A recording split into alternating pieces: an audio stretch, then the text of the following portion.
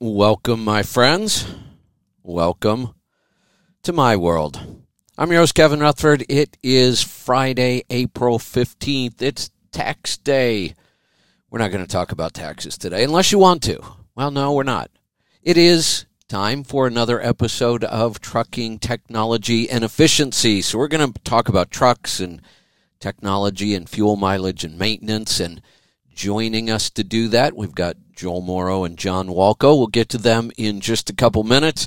I have a couple of quick announcements, then we're going to jump right into it. And I got to tell you, we are only doing an hour today, even if we still have questions at the end. I've got several conference calls this afternoon. I've got to get on the road. I've got a lot going. So if you have a question, jump in and join us right away. Also, we are taking questions on truckingtribe.com. I see we've got one in there already. I'll try to monitor those, and we'll get to as many of those as we can, depending on how busy the phone calls are. If you want to join us with a question, a comment, a topic, jump in right now at 855-950-3835. We'll be getting to those calls here in just a little bit. Also, going forward, we will be adding shows to our network here at a pretty fast pace over the next month or so. We'll be rolling out new shows. Some of our shows will be scheduled, like this one. You know, Monday through Friday, you can tune in at 11 a.m. Eastern Time, and we'll be doing the show. I talked with Mike Beckett yesterday. Rolling Toe with Mike and Kevin Beckett will be scheduled. I think they're going Thursday, 3 Central. I'm not sure. We'll be putting out a schedule, but some of our shows will also be unscheduled. I may do book reviews now and then. I may do a political commentary here and there. I may just talk about industry stuff and record it. So one of the best ways to know when all of our shows are happening, whether they're scheduled or unscheduled, is to get on our text list. And it's really easy. Grab your phone right now or grab something to write with, and I'll tell you how to get signed up for this. And then usually about 45 minutes to a half hour before we're going to do a show, whether it's a recorded show or just something on the fly, unscheduled or scheduled, doesn't matter. All of our shows, you'll get a text message letting you know that we're about to go live and you can join us. So here's how you do it. Just like you were going to send a text to anybody else, you're going to send a text to this number, 855-997-3835. That also works out to 855-997-FUEL, 3835. In the body of the text, just put the word tribe. That's it. Not long after you send it, you should get a response back, and you can also stop this anytime on your own. All you do is text stop if you want it to stop. And then if you want to start it up again, you can just text unstop, and they'll start up again. You have total control. We're not going to spam you with this. We may send you some offers and some sales now and then, but for the most part, it is about making sure you know when we've got a show going on so you can join us. All right, with that said, we're going to jump right into it. Again, calls are probably going to get busy. They get busy towards the end of the show, and most of the time we try to hang around until we finish the calls, but today we are wrapping up right at noon Eastern Time. All right, it looks like we're going to go to John first this week. John, welcome back. Hey, Kevin, good to be here. So I'm going to apologize in advance again for background noise. I'm sitting in a coffee shop about a block from the World Trade Center Memorial in New York City right now. That was the quietest place I could find to do the show while we're here in New York this weekend. Got it. That was going to be my first question. Where are you in the world today? I thought I'd get that out first. Yeah, you and I knew you were going to ask. You and Joel are the wanderers. We always have to know where you are when you're doing the show. It's kind of cool, though, that we have this technology and we can do this. So I've got friends at the racetrack who I usually have to wear readers, right? So you try to wear something fun, round, or whatever. And when I have them. And some guy said, "Yeah, you look like Where's Waldo?" And I'm like, the guy who does my website wants to do a whole section on there called Where's Waldo. It's just like follow me around with a little map on my website to see where I am on any given time. There you go. I like that. That's a good idea. And how fitting. Where's Walco? Yeah, I love that. Exactly. Yeah. Perfect. So what's hey, real quick. Sure. I've been following, this is what's on my mind right now, and it's good to see fellow on the 9 mile per gallon group over there on Facebook with the Cascadia getting some killer numbers. We've become so Volvo centric here, thanks to Joel, and I'm really not involved in that myself, but I've always thought that DD15 DT12 combo, with their 216 gearing and whatnot, should have had the potential, and would always see good stuff from Henry, but never anyone else. And now I've seen another guy out there who's doing it. And my favorite thing about that truck is it's got cameras for mirrors, and he's getting it through DOT. So I thought that was super cool. Guy's named Dave Moreau. You see him on the 9 mile per gallon page there, but really, really, really good work he's doing with his new Cascadia. Yeah, we love to see that. I'm thinking way back, I attempted to try to get cameras on might have been the first signature truck. And there was just no way it was going to happen back then. It wasn't even worth pursuing it after I attempted a couple times. And here we are, a decade plus later, and we're finally starting to see it. And honestly, there was no reason not to do it back then. The camera technology was just fine. No. I mean, we had great camera technology. There was no reason it couldn't have worked then. It's just government's so damn slow to react to some of this stuff.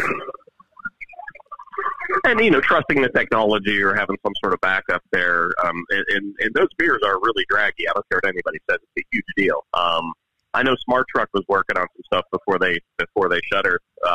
They had a mirror / camera that they were developing that was really a camera, but it had a mirror element as well, so that when you went through DOT, the mirror could be turned sideways where it's not so aerodynamic. And when you went down the road, it just flipped around, and you relied on the camera instead. It was something that those guys were working on. Oh, and okay. I thought that was cool, just to skate around the rule.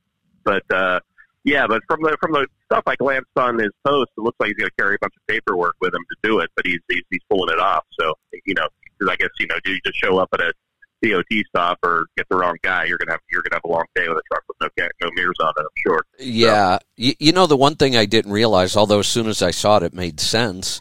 Not only do you have to have mirrors, there's a certain square centimeters of glass that has to be there. Oh, absolutely, yeah, X amount, and so the thing that Steve was talking about, he's a guy I ought to probably get on the show. He was my racer buddy who ended up as the engineer there at Smart Truck for some years. Steve Wolf. I don't know if you remember him. If you ever interacted with him when you did your stuff with Smart Truck. But he's back in the motorsport world, and he's actually selling some oil. He's going to become an oil guy. He sells Motul oils, and he's actually hitting the heavy duty market with that product. But oil's oil. That's kind of a tough sell. But yeah, he had a really cool and a really clever idea. A mirror that just turned into a that was a functional mirror when it was rotated in a mirror position, but it would straighten itself out. And it had an arrow profile, a teardrop type shape. When I was going down the road, it eliminated itself. Right. And he said they could actually use it to deflect some air around the truck, like it could work like some sort of guide to move some air off the side of the truck. Then, okay. But it was it was really. But the brackets housed cameras, and there were screens inside. That was what you actually used for the mirror, not the mirror. So yeah. Yeah, I played around, and there were a couple camera systems that came out on the market for the fender mirrors to replace the fender mirrors, and those aren't required, so it was no big deal putting cameras up there. But even back then, the camera technology was good enough that those things were really cool to back up with because they followed the back edge of the trailer. As you started to back up and your trailer would swing wider, the camera actually followed that edge so you could always see the edge of your trailer. Yep. That's amazing what it could do. And it's way better now. Like way better now. Yeah, sure. Some of these modern cars with their cameras. A friend of mine bought a new Jeep Wagoneer, and its rear view mirror is not a rear view mirror, it's a camera. It's just a screen up there that right. uses cameras. It can do a bunch of different views. It'll show you the side of the car when you're parking. It does all kinds of crazy stuff. It's really cool. The one commercial I remember seeing, and I never went to check, I think it was a GM, one of the GM trucks that might have been Ford. I can't remember now. But when you were pulling a trailer, somehow it would show you what was behind the trailer. Yeah. I don't know how it does that. That's some sort of magic. I'm not sure. Yeah. The other technology I saw similar to that was pretty cool. I doubt that we'll see it anytime soon on a trailer, but some company developed a camera system, so if you were following a tractor trailer, on the back of the trailer, it had a screen that displayed what was in front of the truck. That's impressive. Yeah. That's really impressive. So you could, a lot of people, they hate being behind trucks, can't see anything, you don't know what's going on with traffic up front, and this camera system displayed what was in front of the truck on the back of the trailer. I thought that was wild. Yeah, that's crazy, yeah. Yeah. Huh, that's really cool. Yeah. So, but back to the main, what was on my mind today is the DT12 and the Cascadia. I mean, I personally, my as I call it, wind tunnel vision, the aerodynamics on the Cascadia with the aero package, whatever they call that, is really good. And I saw a brand new one on the road the other day, and they have some really cool exit vents in the front fenders that weren't on it before, and there's some aero updates on it too with the sharper edges and the splitter on the front and all that stuff. It's really cool. I don't know, I can't calculate a drag coefficient by looking at it, but I got a feeling that's low. Pretty low. Be good. Yeah. Just looking at the truck. Yeah. Yeah, I think. So it's good to see that happening. I mean, I think others are going to start stepping it up. But yeah, and I really think that the Detroit Freightliner they were on the right path a number of times and missed it, with small changes here and there, right? Like their turbo compounding that didn't really work out because they went kind of at the wrong end of it. In my world, like small changes that make the difference, right? So they've always seemed to me to be a few small changes away from that thing working really well. And it seems like they're getting to it now. Yeah, I think I think Joel actually has an update on a new transmission coming out, or maybe out available from them now, that might make this a little better too. Yeah, that's on the PACCAR /Eaton side, or Cummins/Eaton side. That's going to be cool too. Yep. Good. All right. Anything else? Good. Well, that's it for me. All right. No, I'm good. Let's. I think we've got. We had a call. Let me check. Nope. Calls are open. You better jump in quick, though. Today's going to go fast. Let's welcome back Joel. Joel, welcome. Hey guys, good to be back. So, where are you in the world today? I'm on the Indiana Turnpike heading towards home. So I'm about 3 hours from home and get in the yard and wrap it up for the week, hopefully. Got it. So what's on your mind this week? Oh, I've got a smorgasbord kind of. I got some engine stuff going on, some suspension stuff going on. We have some transmission stuff going on. So I guess I'll jump in with the transmission stuff. I had a very nice discussion with the folks at Eaton, and specifically with the Eaton Cummins integration engineers. And this all focused around an exchange we had out on Facebook in regards to the manual 13-speed and how efficient it actually was, and a downsped application. And so they have a couple of new transmissions coming out, and they're going to put together a list of recommendations for people that are looking to downspeed a Cummins to the degree that you can. And so that'll be interesting. They're going to have manual 10-speed, an automated 12-speed, and then their new 18-speed coming out. And the new 18-speed is going to have a little bit wider steps to accommodate those faster rear axle ratios, which will be nice. So interesting news coming from there. I don't know if you saw the news that Scania has come out with their global platform that Navistar is going to be getting. That looks like it's going to be a very, very efficient 13-liter. Right after Scania made the announcement, Volvo came out with some announcements of some improvements. their 13-liter to keep pace. And one of them I really caught my attention because John had talked about that they'd done some work on a race car engine where they shortened up the piston and lengthened the connecting rod, and they saw some durability increase on this exact same thing that Volvo done with the D13 TC and the newest generation over in Europe. They'd shortened that piston up and lengthened the connecting rod to reduce some internal friction. So that was kind of nice to see. Yeah, the DD15 folks are really hitting on all cylinders right now. Dave and Henry and Clark Reed, all three are putting up some really, really good numbers with the DD15. So they're getting that thing sorted out, and it's just good to see a lot of competition. Competition's good, and it's good to see the fuel efficiency numbers that people are putting up today. Yeah, it is. It's funny. We were talking about Detroit where, for a long time, we kind of looked at the Series 60 as one of the best fuel mileage engines on the market. We did a lot of work on it for fuel mileage. We understood it. We got great numbers. So Detroit's really always been right there at the top of that game. They're still right there, couple changes, and that could get really impressive, but guys are putting out great numbers. On the other hand, I really hope this Scania thing with International works out. It seems to me like International has not been able to put together a decent game plan on a truck or an engine for, well over a decade now. It's just they start on a new engine platform and it doesn't work, and then they jump to something else, and then they get rid of this. It just seems like they've been all over the board. And it kind of seems to me like it goes back to the time it seemed to have started when they got that the CEO that used to be at Freightliner a long time ago. What was that guy's name? I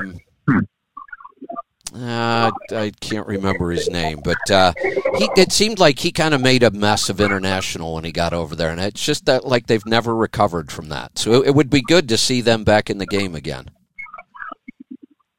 Yeah, I think the Scania platform, from everything that I'm hearing, it's definitely one of the better platforms out there. There's no question. It has the right engine architecture. It's got the stout rotating internals. It's got some very advanced emission controls on it. Very, very similar transmission design and steps as what the I-Shift is running in the DT12 single countershaft transmission. The back of it, the auxiliary section, is a planetary gear set, so we eliminate all the extra countershafts and whatnot. So definitely going to be a good one. Scania's got that reputation, for years and years.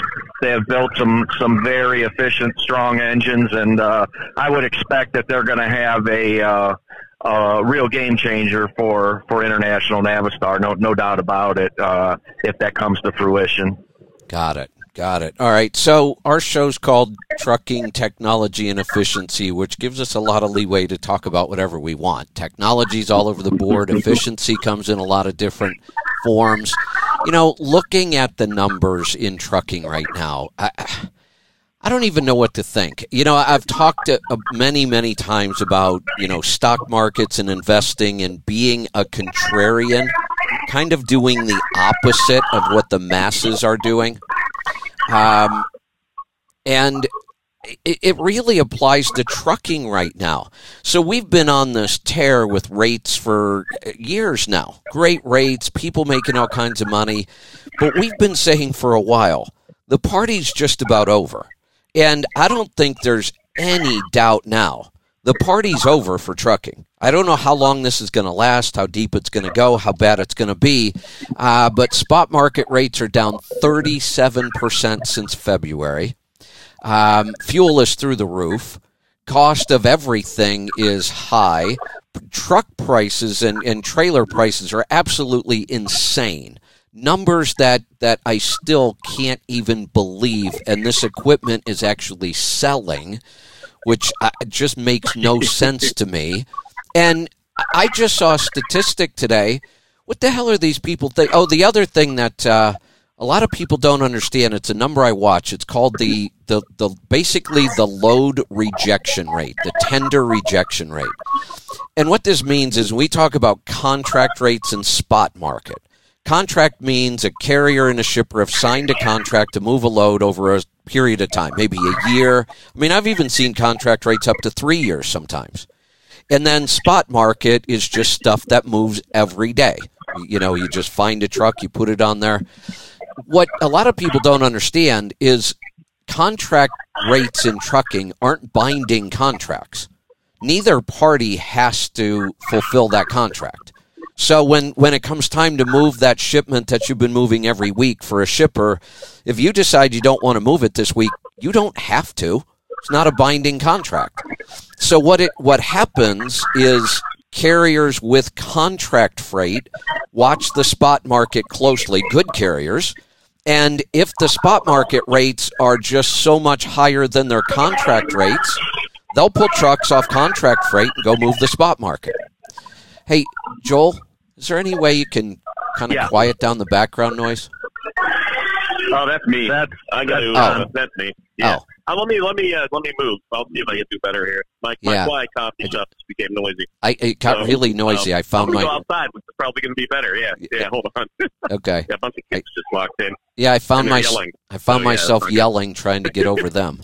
Yeah.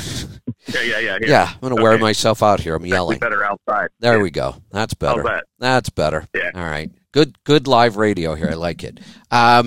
So now what's happening, those rejections for the contract freight were really high because carriers were saying, hey, look, why would we pull at this contract rate? Look at what's going on in the spot market. That has shifted dramatically. The carriers are no longer turning down their contract freight to go run on the spot market, which means their contract rates are now higher than the spot market because the spot market's dropping so fast. But on top of all that, all of these signs that have been staring us in the face for months right now, we just set a record in February for new authority. A record. I mean, we've never had this many people apply for authority in a single month. It was over 20,000 new carriers registered just in February. Wow. Yeah. Has a regulation loosened up or something? What is something else spurred that other than people wanting to get into a seemingly lousy business right now? Nothing I know of. I mean, nothing's changed. It hasn't gotten easier. It hasn't gotten cheaper. I mean, the only possibility, but I looked into that, and it's really not happening. California and their AB5 rule. That will, if that actually passes, it's at the Supreme Court. If it passes, then you might see a big surge because in California, then it would be illegal to lease to a carrier. You would have to go get your own authority if you wanted to be an owner-operator in California. But that hasn't happened. Nobody's doing that yet because it's sitting in the Supreme Court, so California isn't enforcing it, and everybody's sitting back and waiting. And I checked the numbers. California's numbers were just about the same as everybody else's. So all I can think of is this is nothing more than, drivers and owner-operators or even people outside of the industry who kept hearing about these great rates in trucking, but they don't understand the pattern that's over. Boy, talk about getting in at a bad time. But here's another one, and this would be mostly fleets. You would think they would know better than this. You can't even order a trailer right now. 22, all of the slots are completely full. Couldn't get a trailer if you wanted one, and they're not even opening up slots for 2023. Why are? Yeah, I think though a lot of the fleets are forward looking. See, we got smacked by this when things were really strong because we didn't have orders in. So I think a lot of the fleets are probably looking 2, 3, maybe even 4 years ahead on current orders right now, trying to judge what capacity is going to be out in the future in order that they have trailers. I mean, we really got stung by that. We had a trailer shortage, and we could have really picked up a lot more work. We just could not get trailers or trucks for that matter. I mean, waited for a year and a half on trucks. So, it's just kind of like, okay, let's put a standing order out regardless of what the economy says it's going to do. We're going to have some type of order out. May not be as big as normal, but it's going to be in the system because we're not going to get caught again without being able to have capacity. And we're probably seeing more fleets in that game where they're putting standing orders out. They may not be as big, but more fleets are probably doing it in order to secure spots. So if you were to go order a trailer right now, if you could, let's say they open up 2023 slots, what price are you paying? And how binding is that contract? It's crazy prices right now on a trailer that was $35,000.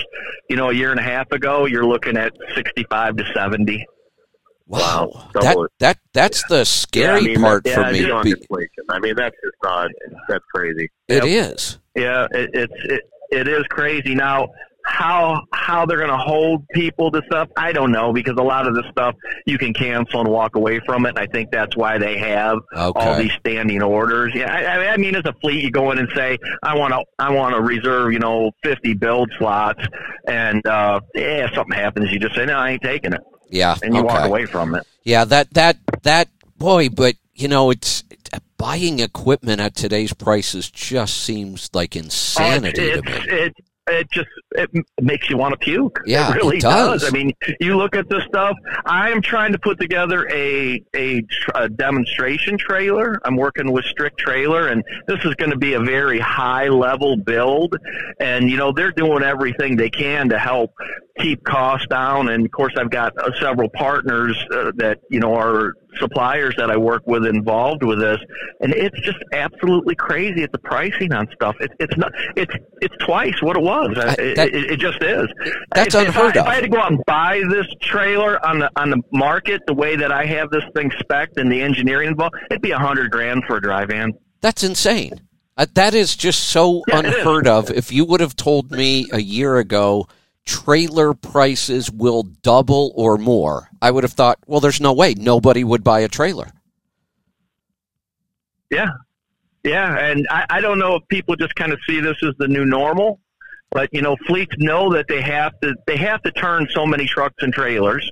And so they put these orders out there. Whether they actually take delivery or not, who knows? But the orders are out there. There's no doubt. Yeah. So, just looking at some numbers, let's say freight rates would have stayed where they were, at their peak when it was, we were just making a killing on everything.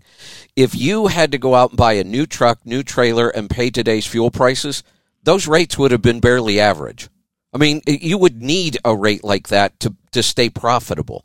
So these people that are going out and spending this kind of money, and fuel prices are dropping, or fuel prices are still going up. They're up again last couple days. They were coming down. Now they're going back up. Rates just continue to drop. I remember back in 2019, I used a phrase. I don't know if I started it or not. It kind of seemed like it because after I said it a couple times on the air, I started seeing it everywhere, and it's back now. FreightWaves has got an article, truck drivers are facing another bloodbath. I mean, that was the word we were throwing around in 2019. Mm-hmm. 2019 makes today look like, 2019 was nothing compared to what we might be facing right now. Yeah, when you use that term bloodbath, it's kind of interesting. These are almost the kind of conditions that Ploger Transportation as a fleet we're waiting on. Yep, right. So when one segment is saying the party's over, we're like, it's just getting started, because this is typically the time where we take market share and segment, and because we're ready, we're efficient, and we're just waiting on this stuff. So that goes either way. I agree it's going to be a bloodbath for folks that don't get it. Well, you guys are. If they haven't concentrated on efficiency, you're going to have a whole lot of problems. Yeah, well, and I think that is the vast majority of the trucks on the road today. You guys are like a pink unicorn. I mean, there aren't many companies that focus on efficiency, and you even said you weren't out there trying to grab the highest rates you possibly could. You were working with your shippers that you had long-term relationship with. You were helping them with pricing. You were doing all of the things that good, smart trucking companies should do, but very seldom ever do. We stuck with our contract freight when everybody else was jumping to the spot market. Yep. And in fact, we expanded our contract base because we knew this was going to happen. The right wall to why everybody was jumping to go chase that $5 and $6 a mile freight. We were like, okay, $450 contracted for 3 years. Hell yeah, we'll take it. Yep. That's kind of what happened there. So right now, I mean, we're in good shape. It's just not, we don't have that sense of urgency. I don't think that the rest of the market's kind of dealing with, because we've got very stable customers at fair rates for longer terms. Well, with your business model, good relationships with stable contract freight, you focus on efficiency, you're planning ahead, you're watching what's going on. We're probably heading into a time where it's going to be easier for you guys to operate. This hectic, crazy market we've been in, you guys probably are looking forward to what's coming. This is what tends to happen. The driver demand is going to slack off because there's going to be a lot of small carriers going under. So we're going to have a lot of guys knocking at our doors. So we're going to have some drivers. We're not going to have to run the trucks as fast to keep up with Joe Schmo, that's running his trucks at 90 mile an hour, and everybody's getting paid by the mile. So we'll be able to concentrate on the efficiency even more. And like you said, we did concentrate on that stable contract freight. So you're exactly right.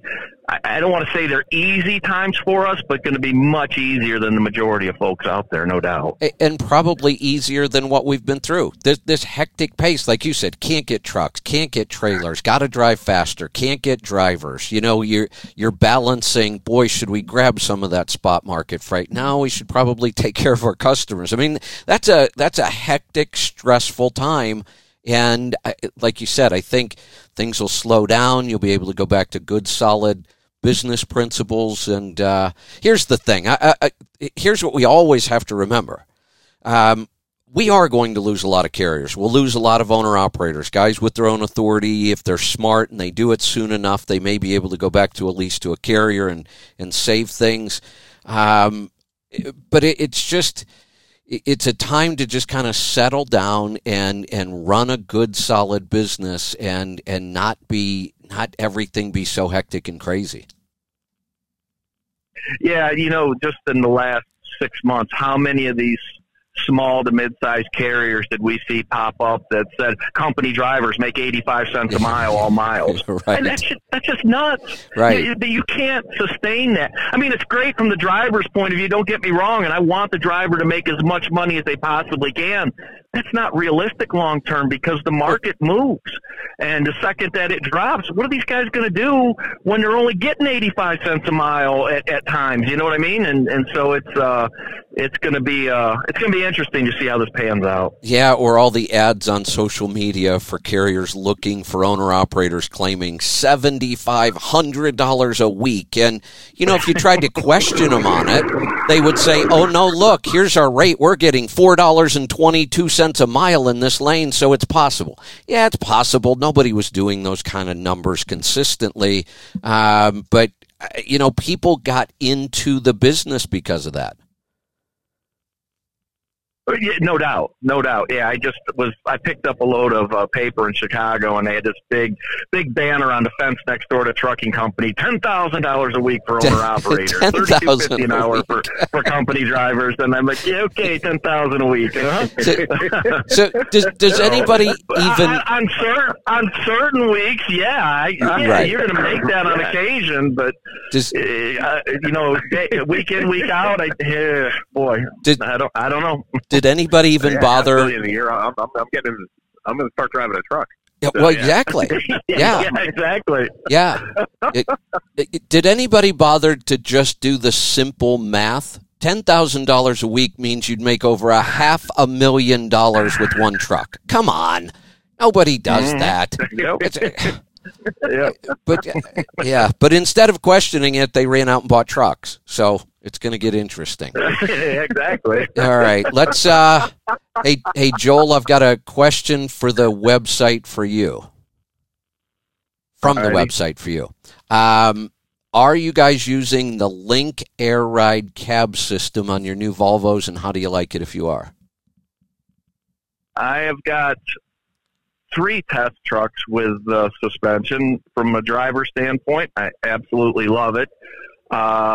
It is not a factory option yet from Volvo.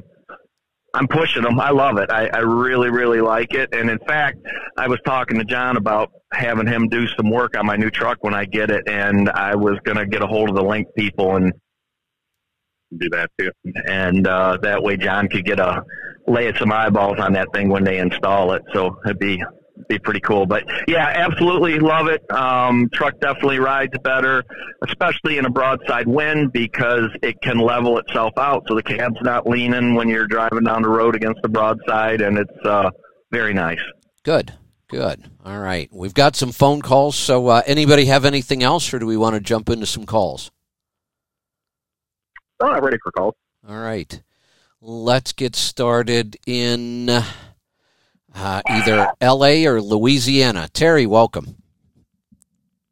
Hey, how you doing today? Good. What's on your mind? I've got a 2018 Volvo that I'm pulling a flatbed with now. I'm a driver in it. It's getting about 6.2 miles per gallon. I've got it governed at 69. I'm trying to find it's got about 500,000 miles on it now, and I'm looking for maybe a Volvo guru, somebody like a Pittsburgh Power, that I could take the truck in and have them really go through it, do the overhead and maybe make some recommendations as to what I need to do to really get the truck in top shape. I use the dealerships because that's really the only option, it seems like. And, they're just, and I'm not throwing off my Volvo, but they're like every other dealership, every other business. They're just looking at profit, and they're looking at how fast can we get money from this guy and get him out the door, and that's not working for me. Is there, I was wondering if Joel might. So one of the best guys in the country is Clint Bankston. I think his shop is Piedmont Truck Service, I believe. He's over in the Triad over there in the Carolinas, out around Greensboro area, Piedmont. He's on Facebook. You can Google him. This guy really, really knows Volvos. He's very good. There's a guy in Wisconsin. I think it's called Diesel Brothers. Patrick Philman. He's pretty dang good. He's right up at near that same level as Clint. So there's a handful of shops out there that are at that elite level. I can't remember the one that's out in Los Angeles area. I have to look that up, and I could post it to the site when I look it up. But there are some shops definitely out there that are good. The Triad one would probably be better for us as far as location. What was that name again? Clint Bankston, and I believe his shop is Piedmont Truck Service. Okay, all righty. All right, well, I'll give that a shot. I sure appreciate that information.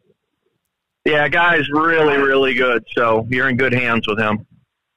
Well, I certainly respect your opinion, so I'll give him a shot. Thanks again. Awesome. You're right. welcome. Right. Thanks for the call. Go ahead. Real quick. Well, let me jump in there. Yeah, real quick on that one. That was an ISX-powered Volvo. I mean, don't hesitate to take that ISX to Pittsburgh Power. I mean, that's kind of their world. Chassis-wise, I'll go with Joel on that. But any other maintenance on that truck.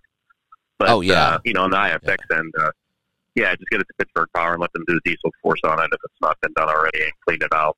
Just go do the overhead and make sure everything's right. Yeah, but on the ISX end, don't hesitate to take it to Pittsburgh Power. Yeah, these guys are definitely up on ISX. There's a garage full of them in there now, and it's almost like the preferred engine for a lot of the guys around here. They like them. I mean, they understand them. They like them. They know how to keep running right. So definitely. You know, earlier I was mentioning fuel prices. Matt sent me over the numbers for the week, and I think I might have misread these. I haven't been out buying fuel for about a week. I've been living in a parking lot. We're up 44 cents just this week. It was down 2 cents on Monday, down 5 cents on Tuesday, but then Wednesday it went up 16, Thursday it went up 23, and today it's up 11. 44 cents on the week again. Wow. That's crazy. Wow. Yeah, it is. It is. And honestly, there doesn't seem to be any end in sight. Well, I noticed that, and every time the economy starts to slow down, I can kind of judge this by parking availability as you head back east. And I'm noticing more and more that I'm rolling into truck stops, you know, at that 9 o'clock hour where it's almost impossible to find a parking spot if you're east of Ohio. I'm seeing it more and more where, hey, there's 4 or 5 parking spots open, and it seems like every week there's a few more open. So I'm kind of wondering what's going on. I always kind of watch that in the back of my mind when you know, you hear that something may be up with the economy or things may be getting bad. I just kind of watch that parking space availability in the evening, and as that starts to, as you start to see more free spaces, it kind of worry a little bit in the back of my mind what's going on with the economy and what are we going to see in the numbers, you know, when the next round of economic indicators come out.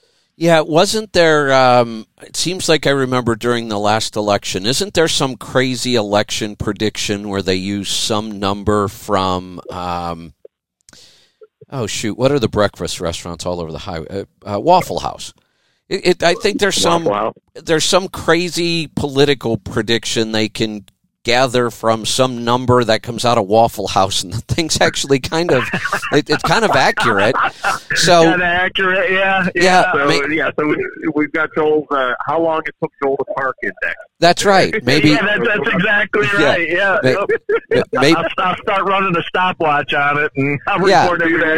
We'll put all that data together, compile it in a great big CSV, and we'll figure it out. We'll create an algorithm based upon how long it took Joel to park. I'm thinking maybe there's a business opportunity here. Maybe we create an app and we have drivers on the app report back parking, and then we predict what's going to happen to the economy from it. There you go. It might be as accurate as anything else. Exactly. That's right. Yeah. I like it. Yeah. It'll become the official trucking technology and efficiency app to predict the economy from truck parking. I like it. I say we do it. There we go. All right.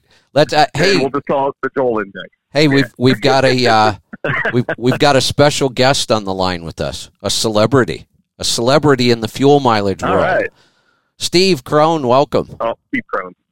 All right. Oh, hello there. Hey there. Doing good, Steve. Actually hauling regular freight now.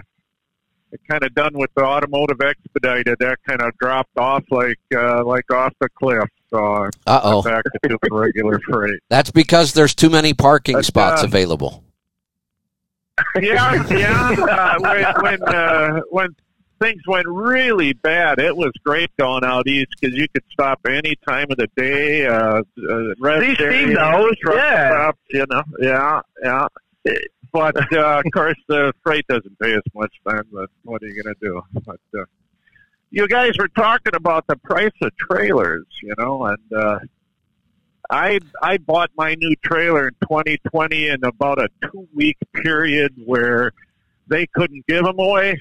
You know, or wait a second, was it 20 or 19? Well, right when COVID hit, and nobody knew what was going on, you know, and actually, the trucking market went down. A lot of people going out of business and that. And I bought this utility for $31.50, and which was a little bit off the price. And I know the guy and bought some trailers from him in the past. he had 4 trailers. I wish I would have bought them. He said right now I could sell my trailer in an auction for $60,000 easy. Yeah. Yep. Hey, I got to jump in here because I see another problem coming. I've been doing tax returns for owner-operators since the early 90s, and not once in thousands of tax returns did I ever have to calculate capital gains on trucking equipment. Because you buy trucking equipment, truck, trailer, I don't care what it is. When you sell it, you are selling it for less than what you bought it for. So all we had to calculate was recapture of depreciation. And that confuses people. And accountants, I've seen accountants who have a hard time with that. But now I had a call like this the other day. The guy paid like $16,000 for a trailer and sold it for $40,000 6 months later. That really complicates a tax return if you're not good at doing capital gains, and now you've got to do a little of both. You've got some of this that is recapture of depreciation, some of it's capital gains. It's capital gains of business property. I fully expect that when we start seeing 2022 tax returns especially, there's going to be an awful lot of mistakes and an awful lot of confusion on how to handle all this equipment. I agree. I completely agree. You know what surprised me? Hell, my brother could probably just liquidate the fleet and retire. Exactly. You know what I mean? The rates are. Yeah. It's nuts. Yeah. Yeah. Here's another interesting thing, and I think this pricing issue will probably go away before this becomes a big issue. But, Joey, you follow fleets. You've been around this industry. You guys know what goes on. When times get tough, we see a lot of consolidation. The healthy companies will start buying out the less healthy companies, and we'll see consolidation again. But I don't even know how you would do that right now. It would be almost impossible to buy somebody out. Yeah, all you do is you just sit and wait now, and you're waiting on opportunity. It's going to be a little while. This will turn around. I will guarantee that this turns. When it's going to happen, I don't know, but it's definitely going to turn around. And when it does, the people that have been doing their homework and watching the moves being made, and there's going to be a hell of a lot of opportunity for the people that are doing things right. There's no doubt. A lot of people are going to get hurt in this, and it's going to be that bloodbath for a lot of people, but it's going to be a lot of opportunity for others. So, no doubt. Here's the other thing I want to keep warning people about. If you've already bought that really overpriced equipment, I would seriously think about selling it. If you made the mistake of buying recently, there's still time. And here's why. I'm with you, Joel. This can't last. There is no way these equipment prices can sustain this. It's not going to happen. But once you buy it, you're screwed. People aren't buying these things with cash. They're financing them. Something happens to that equipment, lost, stolen, burn up in a fire, crash, whatever, you're done. You're done. The insurance company's going to pay the new book value that'll be back to normal, and you're going to owe twice as much. I just was working with a small fleet, a guy that I helped to spec a couple of Volvos 4 years ago. He sold both those trucks for what he paid for them and ran them for 4 years. And he's kind of getting rid of his assets.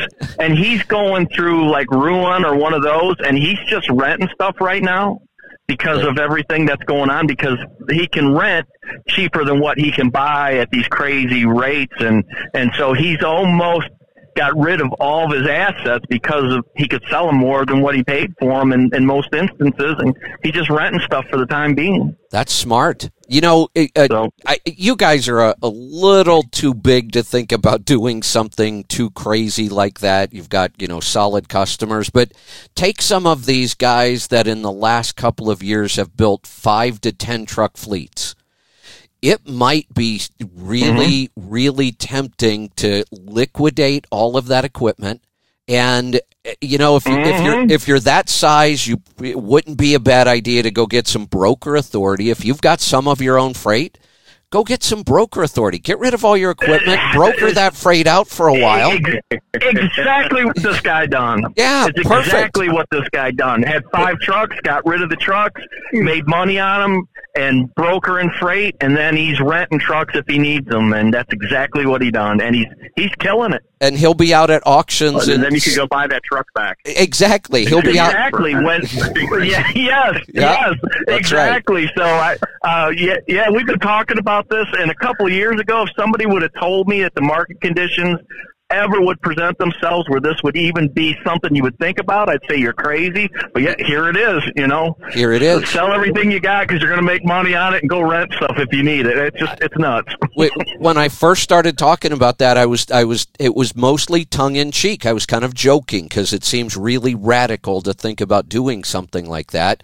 35 years in the industry, there was never a time where that would have worked. That would have been a horrible idea. But now, here's that whole contrarian thing again. I seriously think if I had 5 to 20 trucks, I'd be liquidating everything, brokering freight till this turned around, and then I'd be out buying it all back up again. Yeah, absolutely. Absolutely. Crazy times. Steve, what else you got? Well, the price of trailers, you got an old trailer and you want to make it last, or if you buy a new trailer and you want to make it last longer, my thought is you spray the underside with fluid film and then you put crossmember covers on. Makes the bottom of the trailer smooth, and fluid film, you don't have to be redoing it all the time because it will not get washed off and it creeps everywhere. Hey, do you think you might makes the side rails look like... You think you might get better fuel economy if you do that? Yeah, it's not huge, but you got to couple it with other things, And I got a beta tester out there now that's got a couple of things, and not really quite ready to announce the results yet. But he just had the crossmember covers on, and he claims he was getting more, but we didn't do the transition in the back by the light bar on the back of the trailer. I told him really not to expect much until we do that. And I was going to do something temporary, but he wanted me to wait till we get the plastic molded stuff on there. So hopefully that'll come up soon. So we got a few other things too that, yeah. Steve, I'll have to come up and see you when I finally get this trailer built that I'm working on right now, and have you take a peek at it and see what you think. Oh well, I'll have ideas definitely. Awesome, good stuff. And when I was talking to my trailer salesman, I said, the nice thing about this is that he said that when this all settles out, trailer is going to probably be going for 40, 45. When it really settles down and they have to look for people to buy. But, adding aerodynamics or, dual use aerodynamics here where you're protecting your investment, that trailer will last forever, and it soaks, fluid film soaks into the wood from underneath and it swells, and you can only ruin your trailer from the inside, which another reason I don't want to do automotive anymore. Ford, they are hard on the inside of a trailer. Oh my God! There you go. Hey, Steve, we're gonna makes you want to cry. Hey, Steve, we're gonna cut you loose. We need to do a lightning round here, guys. I just looked at the website and they blasted us with questions on there. So here we go. You guys ready? Let's see. All right. How do you break down gear ratios? We are operating an X15 efficiency, 12-speed, 1,700 max RPM, 285 rears. Former truck was DD15, 10-speed, 308 rears. To maybe compare, oh boy, that's a tough one. I mean, I'm not even exactly sure what the question is here, but there's so many factors in trying to compare these two. Yeah, what they're talking about is our tractive effort calculations that we spent 8 hours going through all that math during that training session. This is what they're talking about. They want to see tractive effort to be able to compare it in probably the top 3 gears, the startability in the bottom. So that's what they're looking for. The dealer should be able to give them tractive effort on both of those. If not, I'm going to try and put together some information on tractive effort and post it. Good. I was going to say I'm not quite ready to calculate these in my head yet. There's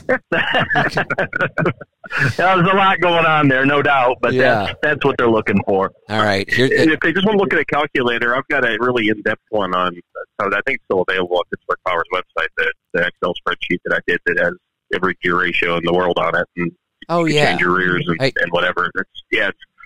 I need to go get that. I emailed it to you before, Kevin. We'll try and get that up. Yeah, I've emailed it to you, and we ought to try and make it. Or I should just send it to Aaron and have him make a user-friendly version put on the Tribe. Let's do that. That would be awesome. Is that actually giving you tractive effort in each gear, John? Well, you can calculate it from that. I'm not taking it that far. It's the speeds and gears and drops for every transmission available, and then it shows what it does. See if we could do that to put the rest of the stuff in there to actually get you that useful information. Yeah, that'd be awesome. Yeah, easy. It would be an easy ad because what it does, if you change the rear ratio, you see the difference in the drops.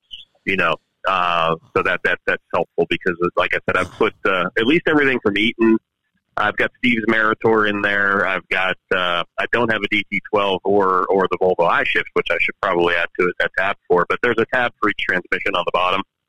And then there are boxes where you can put your tire size and your rear gear in, and it shows you the actual speeds in each gear, and it does it in a graphical form. So you see a line with a drop and a line with a drop for every gear. Excellent. Yeah, let's work on that. That sounds like a great project. All right, we have another tough one here.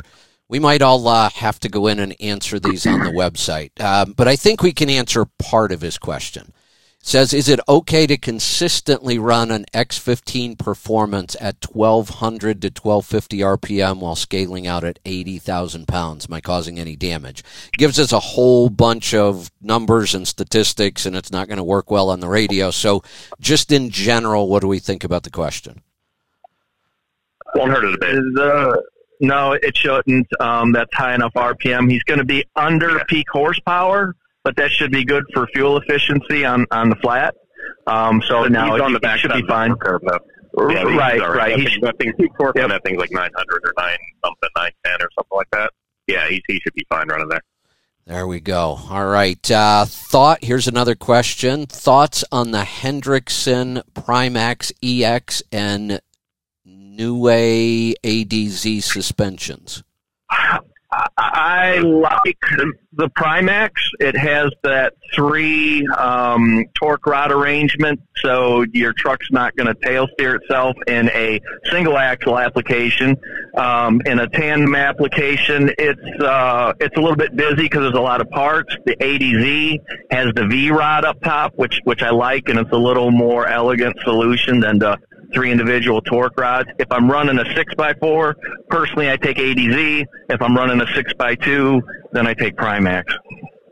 Excellent. Got it. All right. And I just see Bruce was in there, answered the RPM question on the X15. Looks like we all agree on that one. That's good.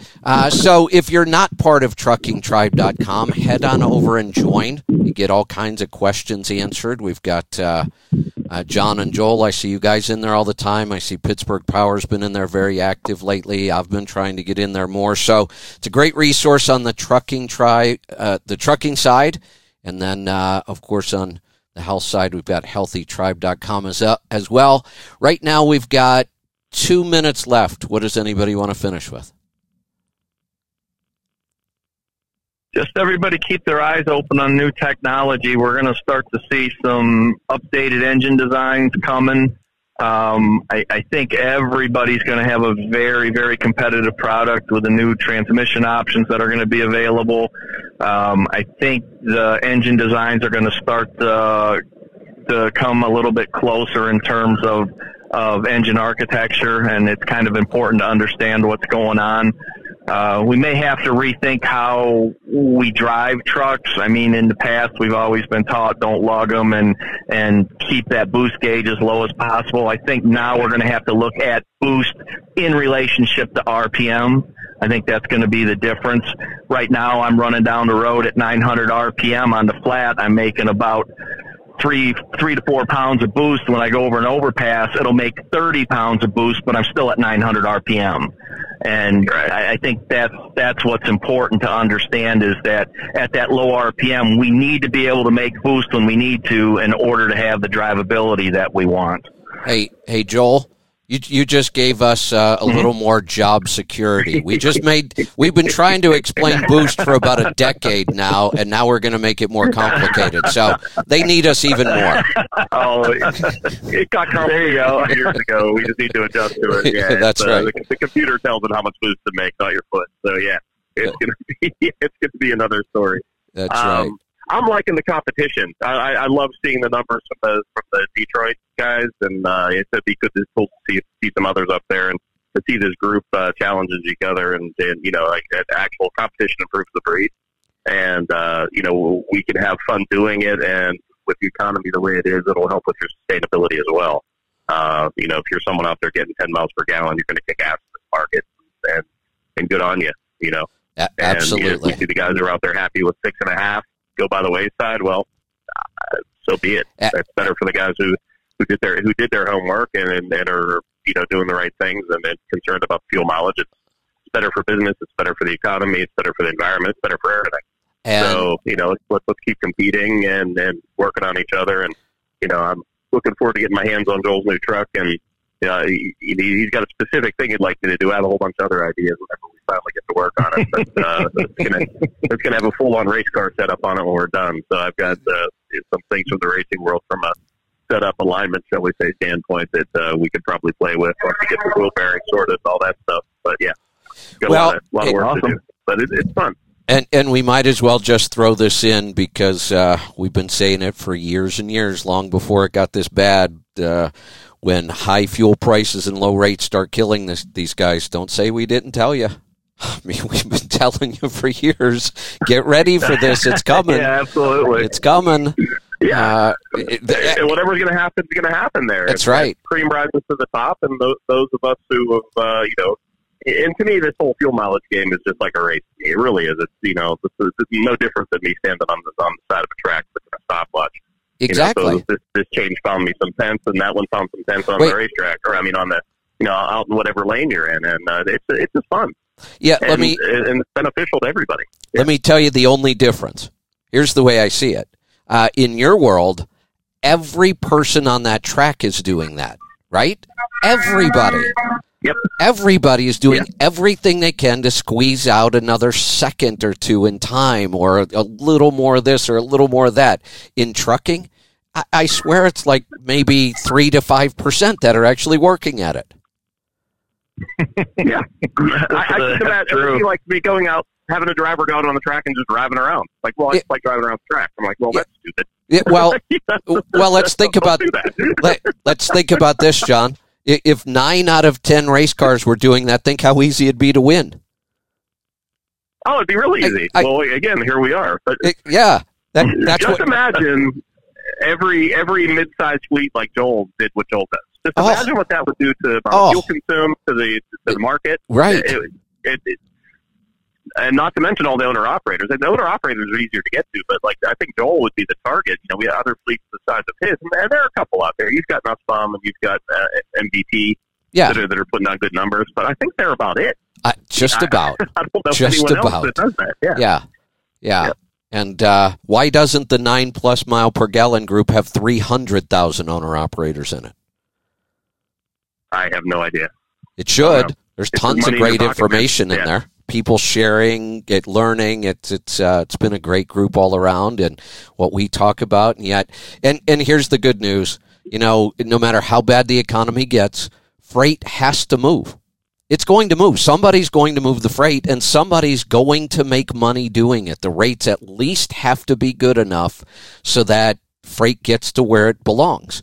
And as we start to lose people, which we will, the rates will start to adjust again. So all you got to do is make it through these worst times, and then things will get better again. Yeah, no doubt that market is kind of a living, breathing thing that's constantly in motion. It's dynamic. It changes. And so you can't put together a business model that isn't fluid and able to adapt to a circumstance. And if you put together that model, I don't start my truck for less than $5 a mile, you're done before you even get started. You just are. Yeah. I mean, you are. It's just the way it is. It would be like me showing up to one of John's races with a 72 Nova and jumping in the lineup and, well, how's that going to work out? You've got to really think about what you're doing here. And some people think 72 Novas are cool when they put lots of chrome on them even. Yeah, that's right. Hey, if it's sitting in my garage, it's really cool. But, if you're going to take it out and use it it's not a good daily driver, and it sure as hell ain't going to work at the racetrack. So, and that's kind of how you got to look at this. And you got to use what's going to work in the real world. So something that's adaptable. There you go. Yep. All right, guys, I've got to get on with my day. I've got a couple conference calls, and it looks like somebody just dropped a pair of shocks next to my truck. So I might have to get dirty and get those back shocks on.